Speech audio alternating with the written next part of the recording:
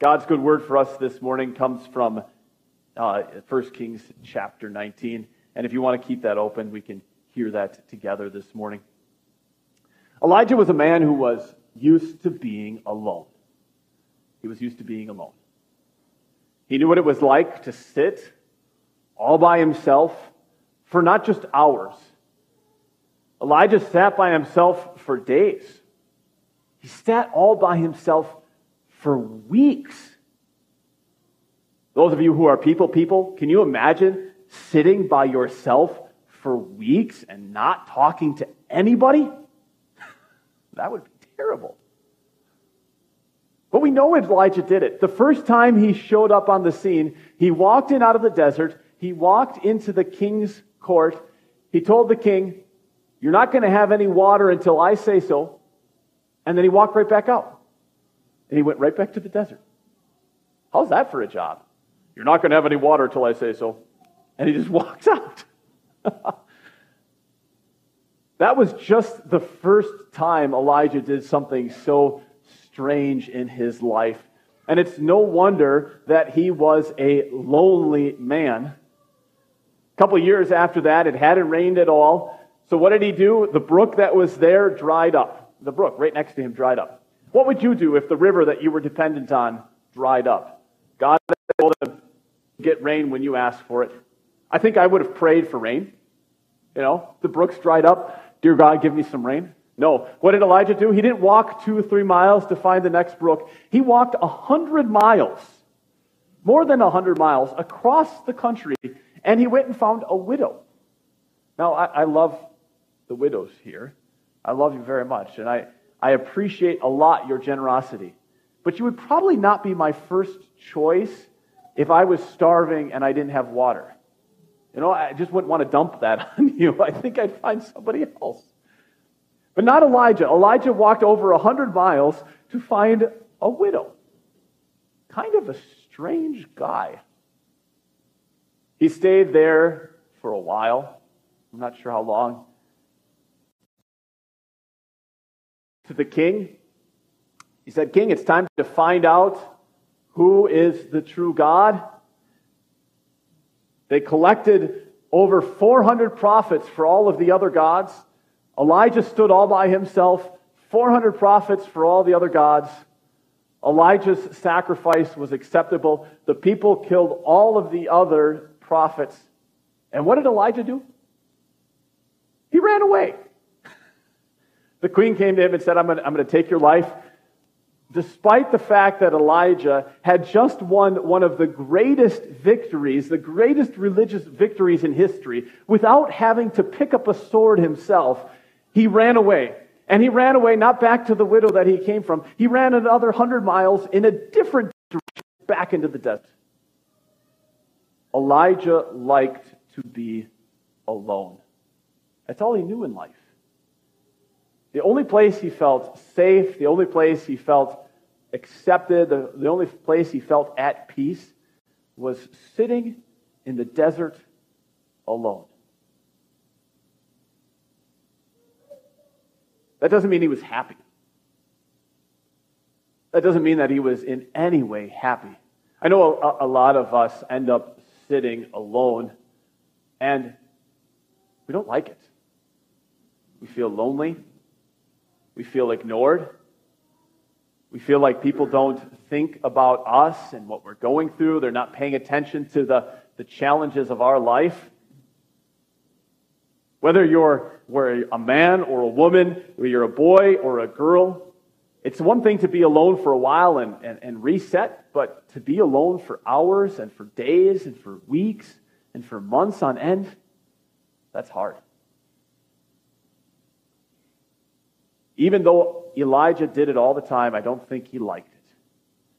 And we can tell he didn't like it from this word that God gives us today. God shows us that Elijah was not a happy man. And that's what we want to look at, Elijah's failure. You think a man who was used to being alone, he could be able to handle it. He'd know what to do. But he failed. He failed to live alone. And yet God used his failure in a wonderful way. And that's what we want to see today, the failure of despair that came over Elijah. This is from 1 Kings chapter 19, and you can look at verse 4. It's the key verse. Elijah ran away, and he said he came to a bush, a broom bush. Take out your brooms, everybody. Sweep the bush. He sat down under it, and he prayed that he might die. I've had enough, Lord, he said. Take my life. I'm no better than my ancestors. This is Elijah's prayer. I've had enough. Have you ever prayed that prayer? Or have you ever said that? I've had enough. I've heard a lot of people say that over the years. Maybe you've said it.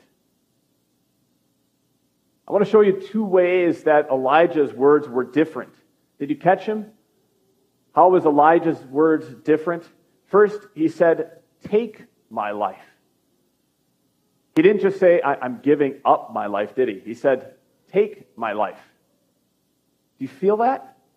What was Elijah trying to say?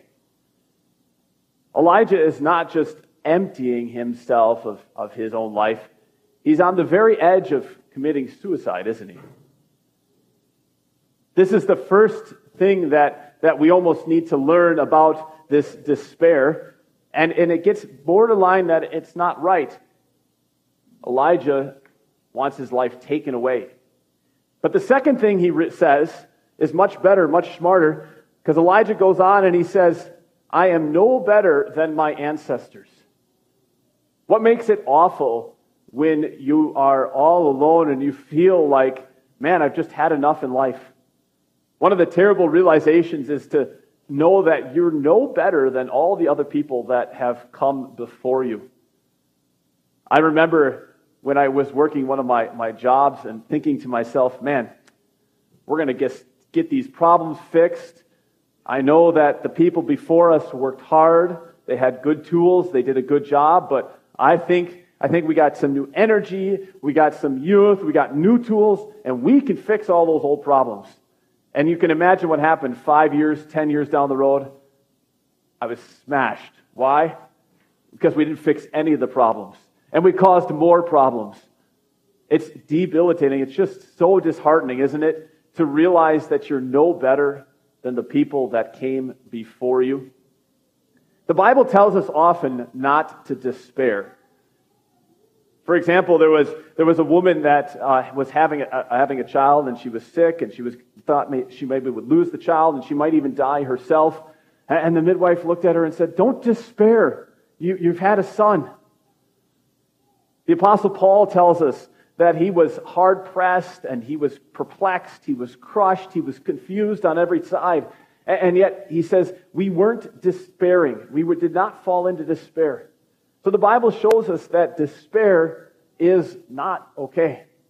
And yet the Bible also tells us that sometimes this despair, like Elijah had, this despair is good for us.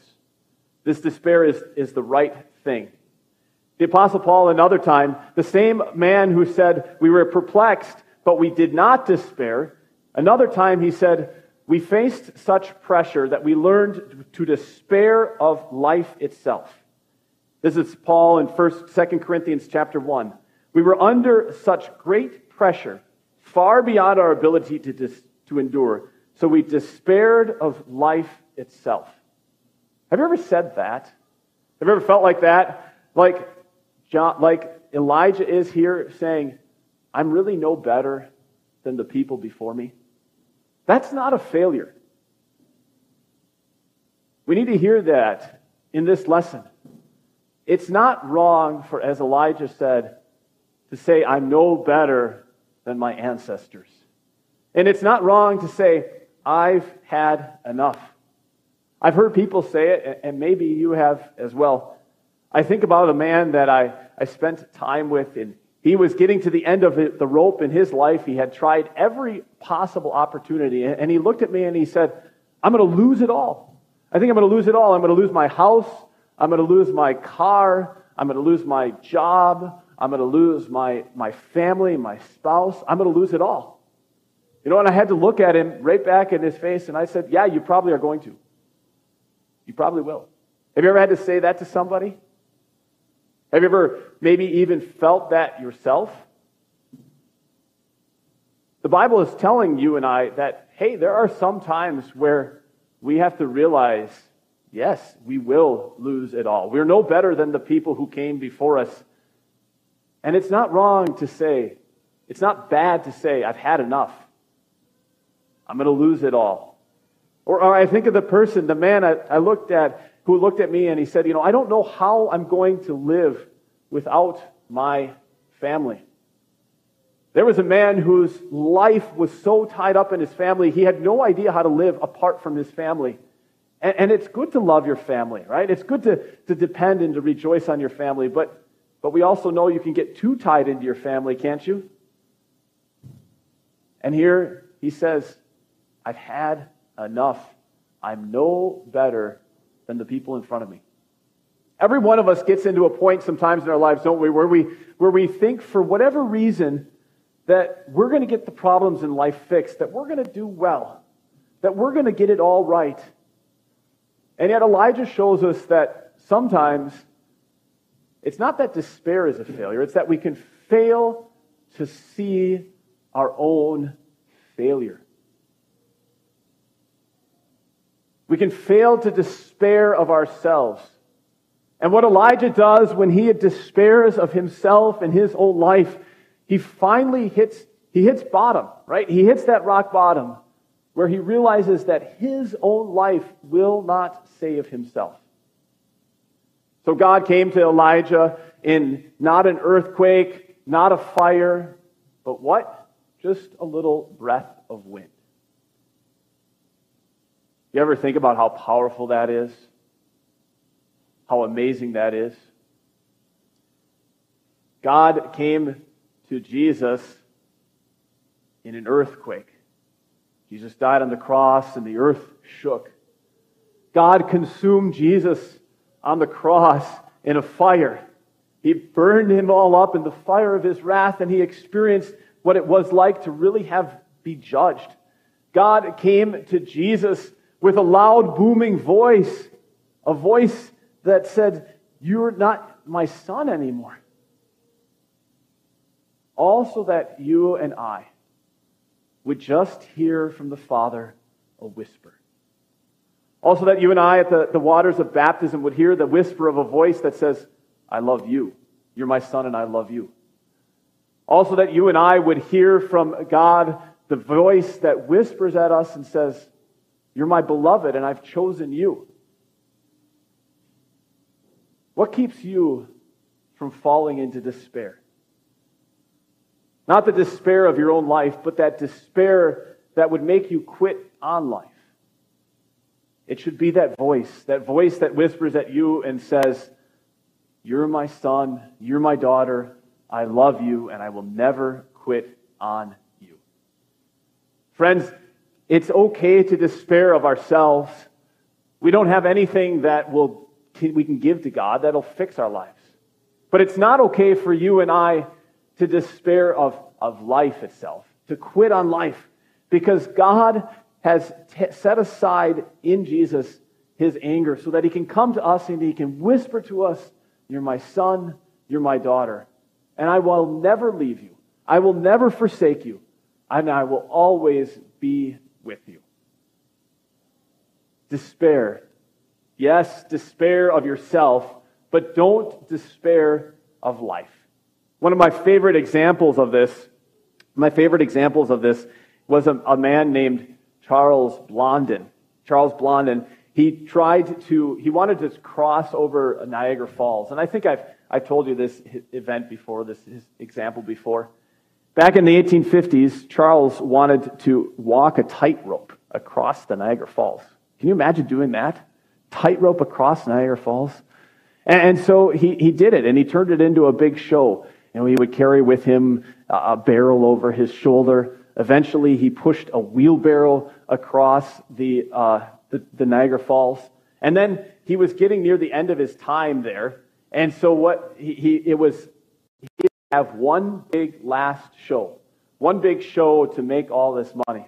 So he and his producer talked, and they said, "Well, what are we going to do? Let's have you carry somebody over on that tightrope over the falls."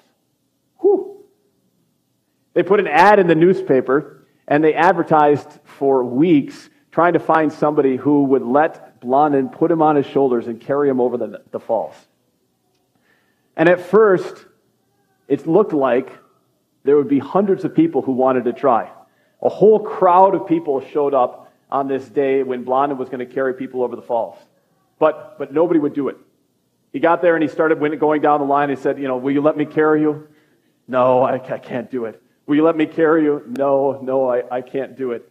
And eventually he was running out of people there, but he got an idea. He found one man. He looked at everybody and he said, do you believe that I can carry you across this falls? And the man said, okay. And so he got up on his back, and Blondin started walking across the tightrope over the falls. And the man at first was trying to help Blondin out, right? He was trying to correct and fix the imbalances. And Blondin said to him, look, you've got to stop.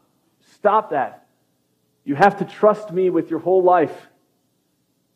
He said it this way. He said, until I clear this place, you must become part of me. Mind, body, and soul. And if I sway, you must rest in me completely and sway completely with me. Don't attempt to do any balancing yourself. If you do, we shall both go down to your death. Blondin said to the man, you've got to rest in me. And Jesus has said, rest in me. Jesus has said, lose your life. Just like Blondin said, you've got to lose your life to me and trust me completely. Friends, that's what despairing of our own lives is. It's that we say with Blondin and with Jesus, I trust in you completely, not in myself. One of my favorite ways to remember this is this picture, and we keep these cards sitting out on the desk out there, where we learn to give our unrighteousness to Jesus, and he gives his righteousness to us. We exchange it. We count on him completely, and we give up our own good things. And maybe this is something that you want to take and help you remember, so that you don't despair, but you despair of yourself, and you depend solely on his life. So take one of these cards with you today. Pick it up at the table out there. Take it home. Don't despair. Just despair of yourself, of your own life, and trust completely in his. Let's pray for that together. Lord Jesus, you have shown us that we don't need to despair of our lives, of life itself. You are with us, just like you were with Elijah, and he didn't need to quit. But you have shown us that too often we depend on ourselves, we depend on our own power, our own strength, and our own abilities. And like Elijah, we need to learn to say, I'm no better than my ancestors, I'm no better than everybody else. I trust in your righteousness alone. Thank you for giving us your righteousness so that we can trust solely on you for all that we need in life. We pray for this in Jesus' name. Amen.